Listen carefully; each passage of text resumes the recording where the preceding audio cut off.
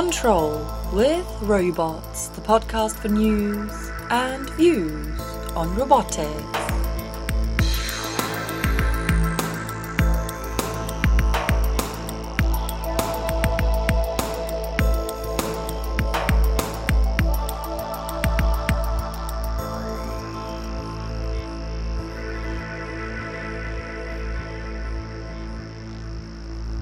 Hi and welcome to the Robots podcast. My name is Jana and today's episode will focus on physics-based optimization methods for robot control. Sounds complicated? That's probably because it is. But motor intelligence is an important step towards robot autonomy. So our interviewer Audro talked to Emo Todorov, director of the Movement Control Laboratory at the University of Washington, and one of the leaders in the field of physics-based robot control. He told Audro how his high-performance numerical optimization system can be used to solve problems and discussed results in simulation and on hardware.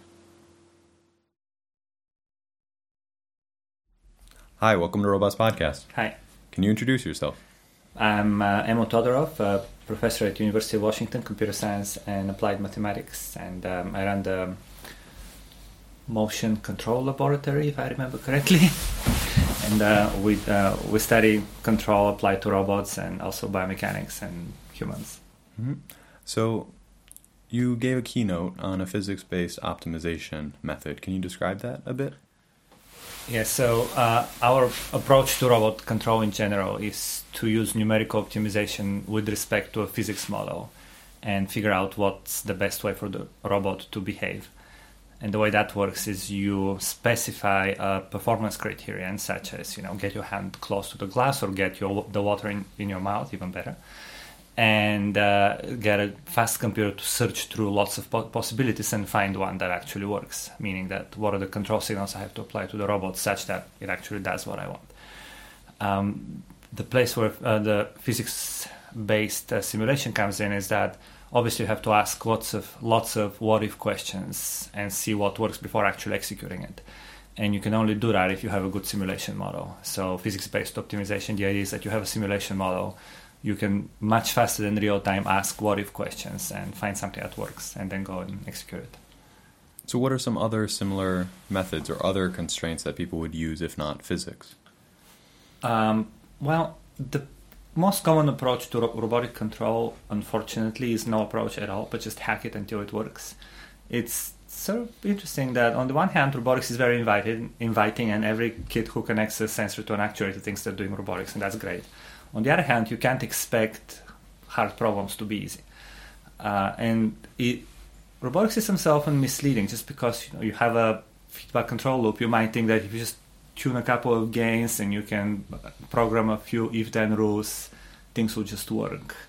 And then the dark side drags you in and you start doing more and more and more of that, and you can spend years just tuning feedback gains and writing what if-then rules, and you end up with very brittle systems that don't do anything. So that is unfortunately the most common mode of operation. If you take that out, what are the other approaches that are left? One of them is reinforcement learning, where you try to do things in a model-free way, which is you actually do even more trials than what we need to do, and you just try to learn from data. And so model-free way, that means you don't have an idea of the system? Almost. It means that your algorithm does not assume that it has an idea. It's just trying things and collecting statistics about what happened and trying to find better actions based on that.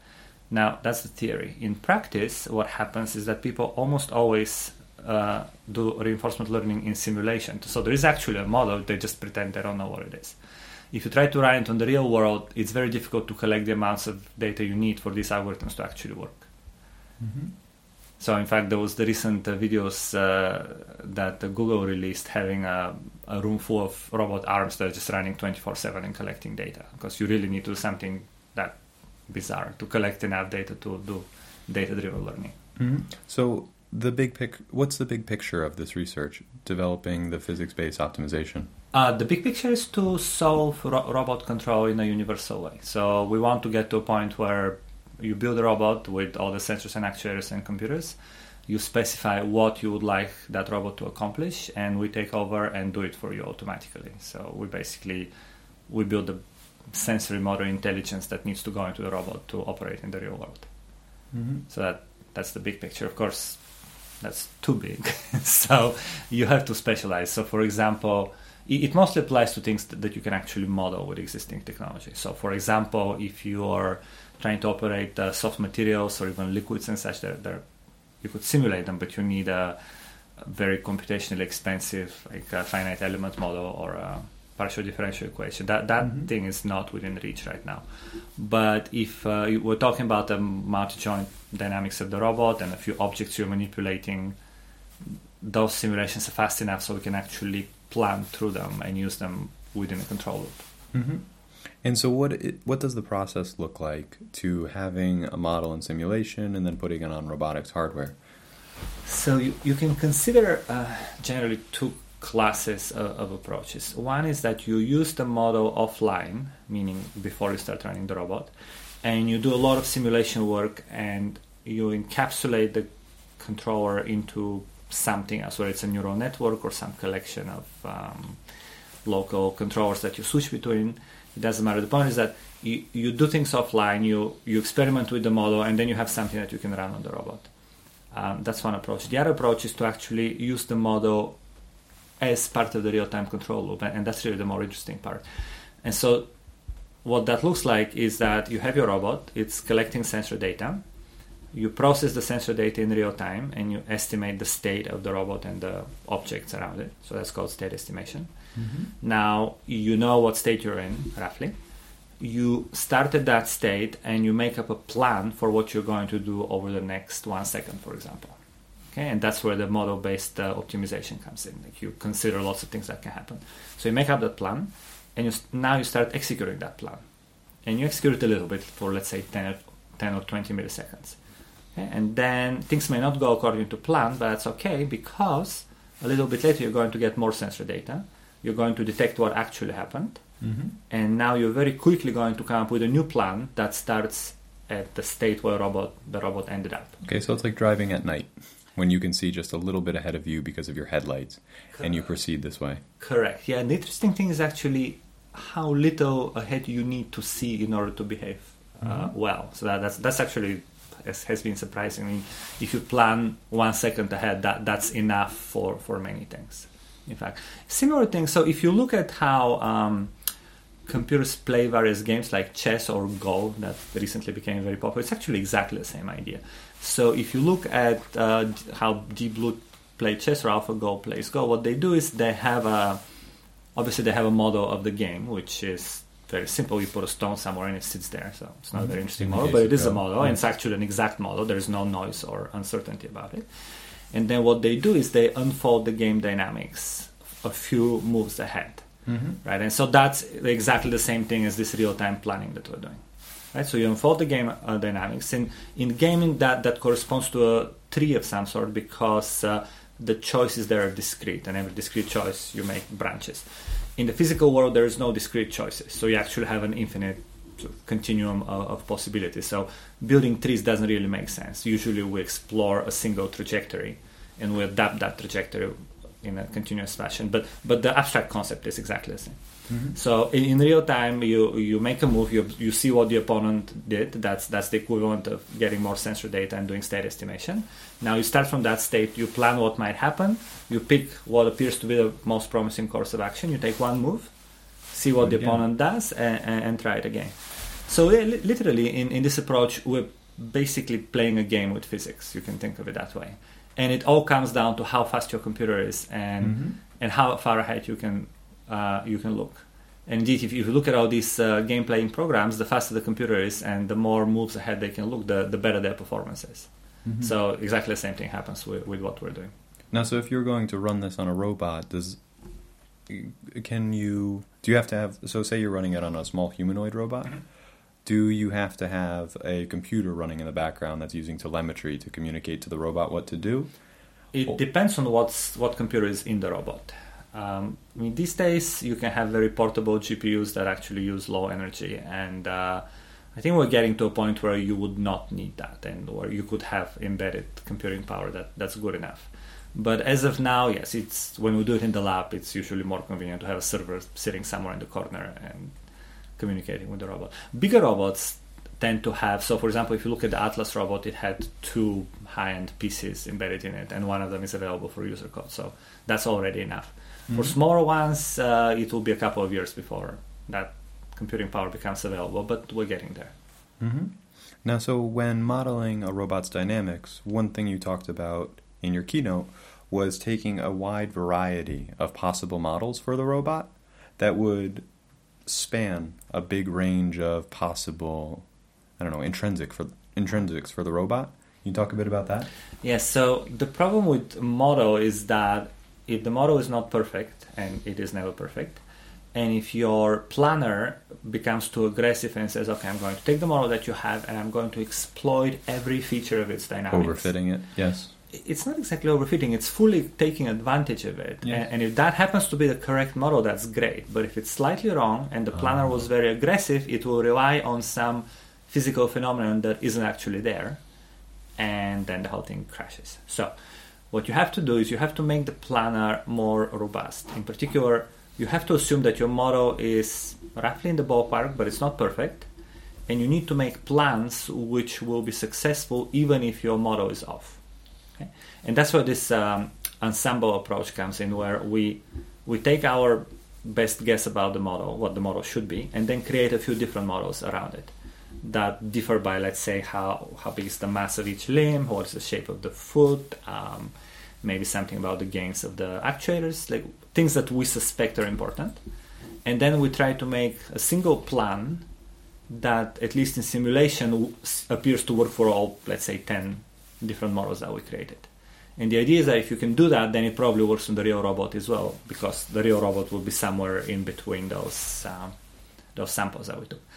There's another approach to control called robust control, which attempts to do this in a more formal way.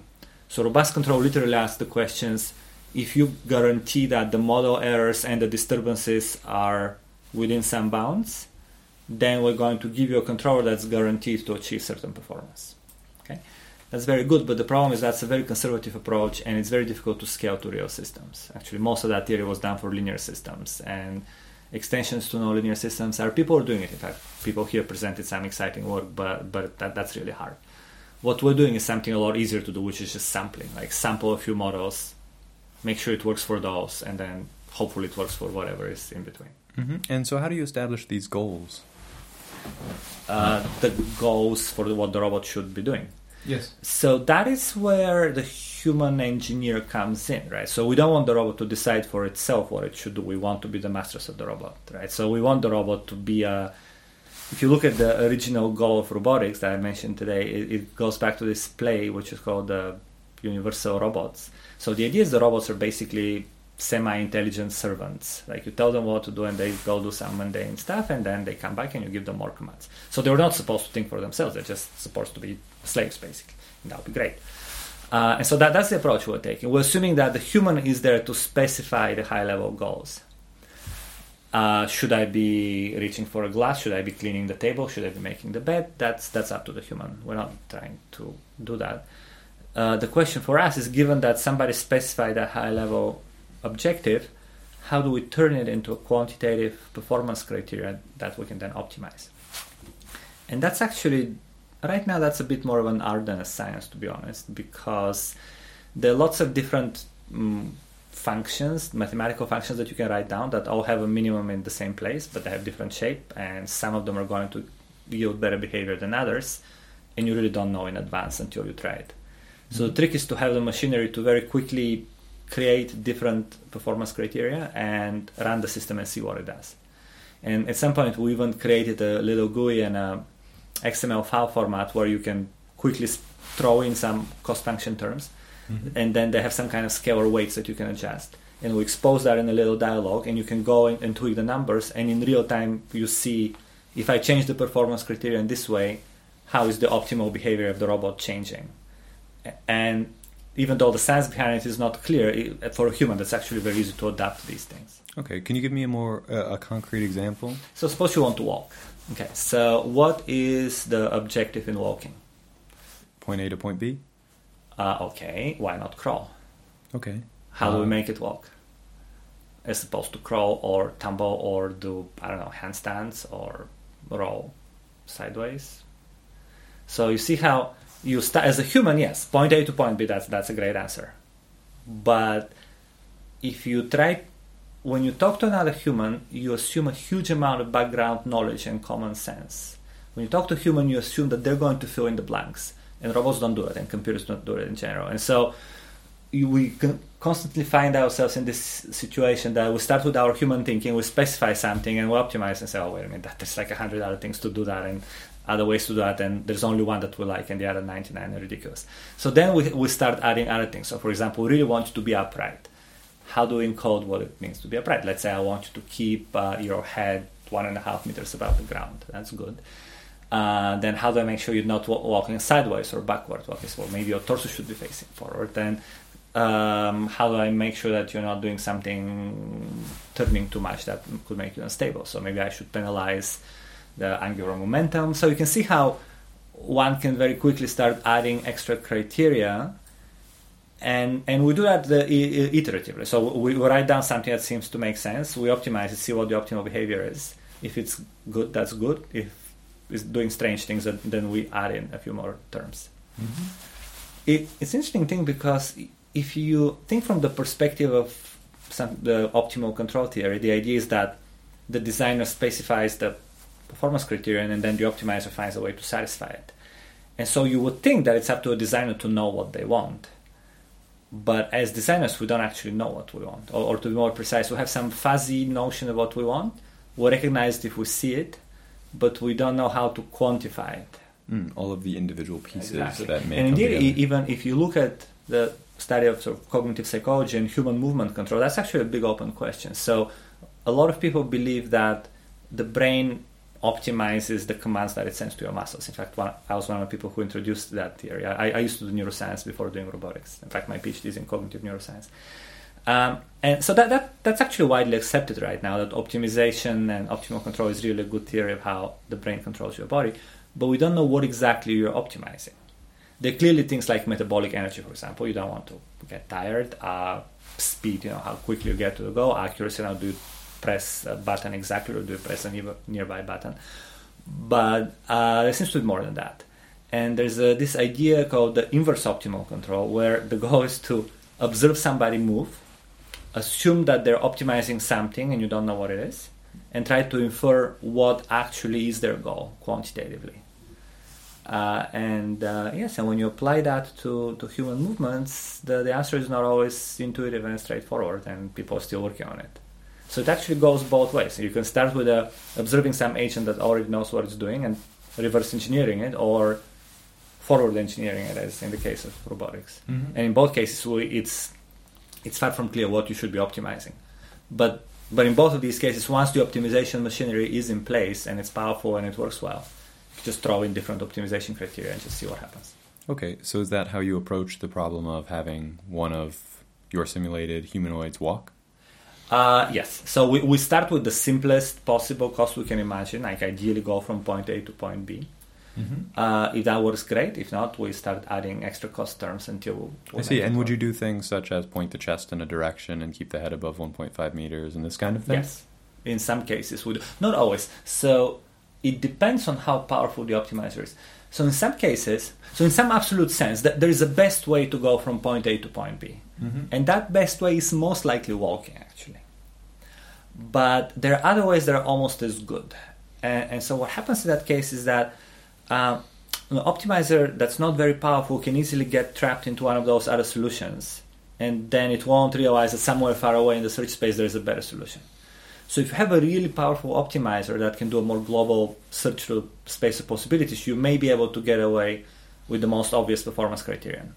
But our optimizers are not that powerful, especially if we want to run it in real time. So we need to help them, and we do help help them as much as we can. Mm-hmm. Does it hurt? So I assume it hurts generality, but maybe you have very short-term tasks that you try to accomplish? Or how do you get around this? So if you're trying to walk in, say, an S-shaped pattern, I suppose you could define, say, that you want it to face down this certain line or something. So if you want to follow a certain path, you usually specify the path. Like, for example, with a couple of intermediate points, and that would tend to be stable. I wouldn't say it hurts generality. It makes it a bit less appealing from a purist sort of intellectual perspective. Mm-hmm.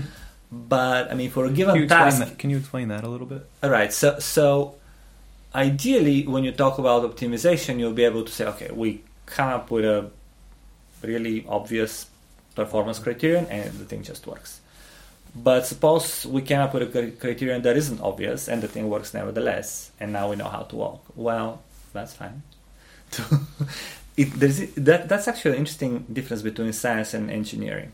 If we do science, in science the goal is to come up with very simple, parsimonious principle that assumes as little as possible and explains as much data as possible.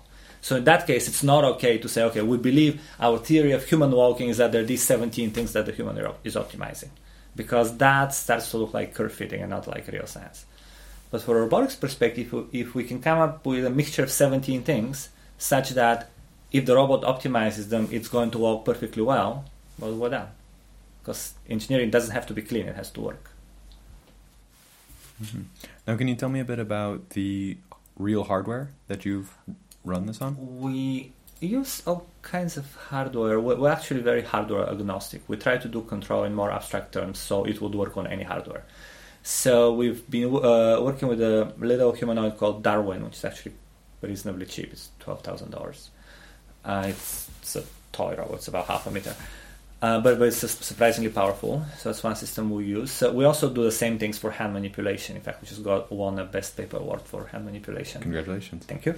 So in that case, we use very capable hands that have almost the same complexity as the human hand and like 40 tendons that are pulling on fingers and such. Other simple systems that we use are multiple, they're actually haptic robots called Phantom. We use them as big fingers, and so they come together and manipulate objects. We collaborate with people in France, for example, who have a big humanoid robot called HRP2. It's made in Japan. And so for going back to, say, the small humanoid, the Darwin, what kind of tasks do you make it perform? So that Darwin is not capable of doing too many things because its hands are basically non-existent. Mm-hmm. So it can basically do full body movements walk. So we've made it walk forward, sideways, turn. We've also made it get up from a table. So if it's lying on a table, it does a very interesting movement sort of getting up. That's just planned through the simulator and then executed on the robot. Mm-hmm. We may add hands to it at some point so it can kind of run around in a little room and do things and move objects, but we haven't gotten there yet. Mm-hmm. On the other hand, in simulation, we can simulate whatever we want. So we have all kinds of creatures, like we have flying things, we have swimming things, we have a guy riding a unicycle, we have hands of various things, we have walking sofas, we have spiders.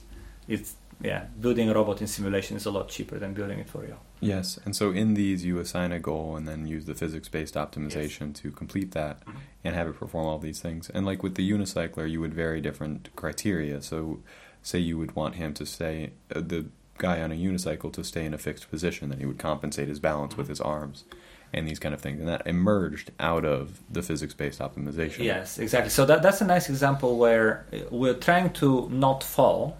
And there are multiple ways to not fall. One is to just, if you tilt in a certain direction, just start driving in that direction, like a Segway, basically.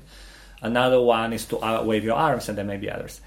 And so in that case, the mixture of cost terms that we pick determines what you prefer. And we'll be able to show that in real time, you can actually change the relative importance of these terms, and then it switches from one sort of qualitative behavior to another, and it does a perfectly smooth transition. So in fact, thinking of these mixed cost terms as a high-level communication language, right? You can really say, okay, there are 10 things that I might care about, and I'm going to communicate to my robot by giving it combinations of weights. And that may be actually a very good way for a human to control a robot on a high level. Just basically giving it a priority list and being able to change the priority list in real time. Mm-hmm. So what have been some major challenges in coming up with this method? The major challenge is getting the whole thing to work. I mean, the ideas are clear, and most people know that this is the right way to do things, but it's very hard to do so. Very few people actually attempt to do it. So, for example, if you're going to plan, it seems obvious that you should build the most accurate model of your robot that you can. But that's hard because the most accurate model is big and complicated and it's hard to plan. So a lot of people simplify the whole robot with an inverted pendulum and then plan through that. Why on earth would you want to do that? Well, because it's easier. So again, the hard part has been doing the obvious things and not shying away from the difficulties that come with it, and avoiding the temptation to simplify. Mm-hmm. Now, what's the future direction? The future direction is to make these controllers more robust, because they work great in simulation, but we still have a longer way to go until we can run them on hardware. And that includes both building better nominal models by doing something called system identification. So you basically collect sensor data and you reconcile the sensor data with your physics model by tuning the parameters of the physics model. Better system identification, meaning that if you have sensor data from multiple sources, how do you fuse it in an optimal way and take physics into account and figure out what the world and the robot are doing right now. Longer planning horizons and more computing power. So, for example, we're not using GPUs right now, and we should be, except that requires a major rewrite of a physics simulator to GPUs, and that's easier said than done. Another avenue that we have not explored sufficiently is combining the power of neural networks with this real-time optimization. So going back to these game-playing programs, like AlphaGo in particular is a great example. So they have a real-time search which unfolds the game dynamics, but they also have this cascade of neural networks that are trained offline, and they kind of bootstrap one after the other. And at the end, what these neural networks give you is some approximate evaluation of how good the situation is from your perspective. Now, that evaluation is not accurate enough. So if you try to play greedily with respect to it, greedily meaning that I'm here in this state right now, I have 10 possible moves, consider taking each one of them, see where I go and how good is that state according to my evaluation, and pick that one. That's called greedy because you're only looking one step ahead. Okay. That does not work well. The players that you get out of it are actually not good. So you really need to plan through several states, but then at the end you still ask your evaluation function, how good is that? Right? Because you don't reach the end within several states. The equivalent of that evaluation function, right now we're not actually using. And we could be using it. And so with all this optimization that we're running, it produces lots of results that we could actually cache into a neural network or some kind of other function approximator. And that's one thing that clearly needs to be done. And I expect it to improve performance significantly. Thank you. You're welcome.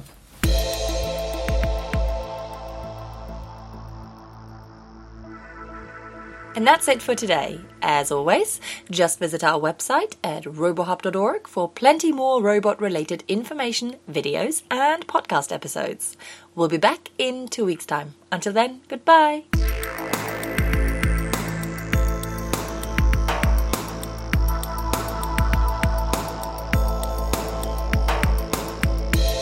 Control with Robots, the podcast for news and views on robotics.